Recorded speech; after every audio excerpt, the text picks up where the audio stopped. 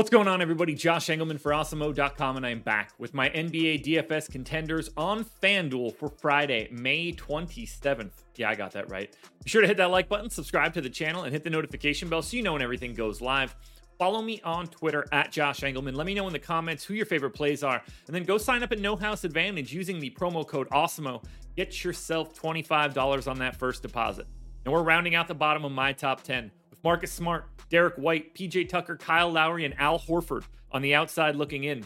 Who will be my favorites? My top 5 plays for today? Time to find out. First up at number 5, we're going to Jaylen Brown. He's $14K, projected for 39.5. He's in the optimal lineup 48% of the time. Now, if you're going to Jaylen Brown, you're going there with the thought process of, I need a multiplier. I don't have him showing up in the utility spot at all. 14K is pretty expensive in order to get into that spot. 15% of the time, he's optimal at MVP, 20% at star, and 12% at pro. If you're going to Jaylen Brown, you need him in one of those big 3 spots because the salary is too high. That will give you the multiplier that you're looking for to make him optimal. 39 minutes for Jaylen Brown, 28% usage, 23 points, 7.5 boards, 3.5 assists, and a stock and a half. The stat line looks fantastic. Might just be slightly overpriced. I think he would look a little bit, well, obviously he would look a little bit better, but I think he would fit a little bit more at 13.5, but I can't really make any complaints. I think he looks good. Number 4, we're going Grant Williams. I find him very interesting today. Just 7K, projected for 19, optimal lineup 54% of the time. The Celtics are down to an 8-man rotation. Grant Williams is certainly a firm part of that. He played reduced minutes in Game 5. I think that he can clearly rebound a bit from that perspective. But at 7K, you really don't need a ton. I gave Grant Williams 30 minutes. I think he could play upwards of 36 given their rotation choices. They didn't play Peyton Pritchard in the second half of the last game. They could actually make this be a 7-man rotation if they really needed to. 14% usage for Grant Williams, 9.5 points, 4.5 boards, an assist, a steal, a block. There's only one thing you're doing with Grant Williams. You're putting him in the utility spot. 54% of the time he's there. He's never showing up at MVP, star, or pro at this current projection. Now, that's not to say that it can never happen, but if you're going to Grant Williams, he is a value play that you're going to, and you're only putting him in at utility. At number 3, we go to Jason Tatum, 16K, projected for almost 46 fantasy points, and he is in the optimal lineup 60% of the time. 41 minutes here for Tatum, 31% usage, 27 points, 7 boards, 5 assists, and 2 stocks, looking to close out the Miami Heat.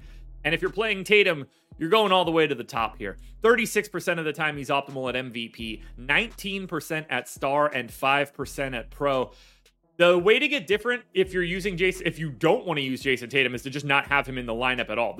You should not be putting him ever in the utility spot. You probably shouldn't even be going to pro. Well, there's a little bit of value there, but the ownership will also be there. It's either MVP and star or he's not in your lineup at all. And number 2, we go to Jimmy Butler. I really don't know what to do with him now because I have no concept of how healthy he is, and I don't know how to discount him. But you get the $1,000 savings underneath Jason Tatum. He's only 15K, projected for 45. That puts him in the optimal lineup 67% of the time. I gave him 40 minutes. That's what we saw in Game 5. 28% usage, 23 points, 8 boards, 5 assists, 2.5 stocks. And pretty much everything I said about Tatum is the same for Butler. 36% at MVP, 22 at star, 9 at pro. You can get away with him a little bit more at pro because he's cheaper, but you're not going to Jimmy Butler at the utility spot. And if you are trying to be different, Jimmy Butler out of your lineup completely is the way to do that. Otherwise, he needs to be in one of the multiplier spots. Now, before we get to the number 1 contender that I'm sure everybody's going to groan at, be sure to hit that like button, subscribe to the channel, and hit the notification bell so you know when everything goes live. Follow me on Twitter at Josh Engelman. Let me know in the comments who your favorite plays are. And sign up at No House Advantage using the promo code AWESEMO. $12,500 Bam Adebayo is in at number 1 for me. He's projected for 38.5, and he's in the optimal lineup 72% of the time. He had 18 and 10 last time out. They cut Dwayne Dedmon from the rotation, which means we should expect more minutes out of Bam Adebayo.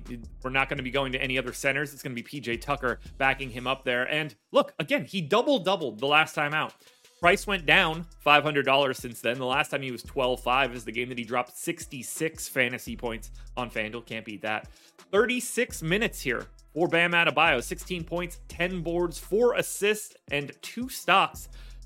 You're going to a multiplier spot. It's hard to justify him at utility, only 2% there, but 8% at MVP, 22 at star, and 41 at pro. I'm going to take my chances on Bam Adebayo once again. I'm hoping that what we saw in Game 5 can be carried over here at least a little bit. If it's not, the Miami Heat are just simply not going to win this game. Bam Adebayo is my number 1 contender. Alrighty, folks, that will do it. Those are my NBA DFS contenders on FanDuel for Friday, May 27th. DraftKings version is around here somewhere, so check it out. Good luck tonight, everybody. Win some money. We're back again, maybe Sunday, depending on who wins this game. Otherwise, I think it's Tuesday for another edition of the Contenders.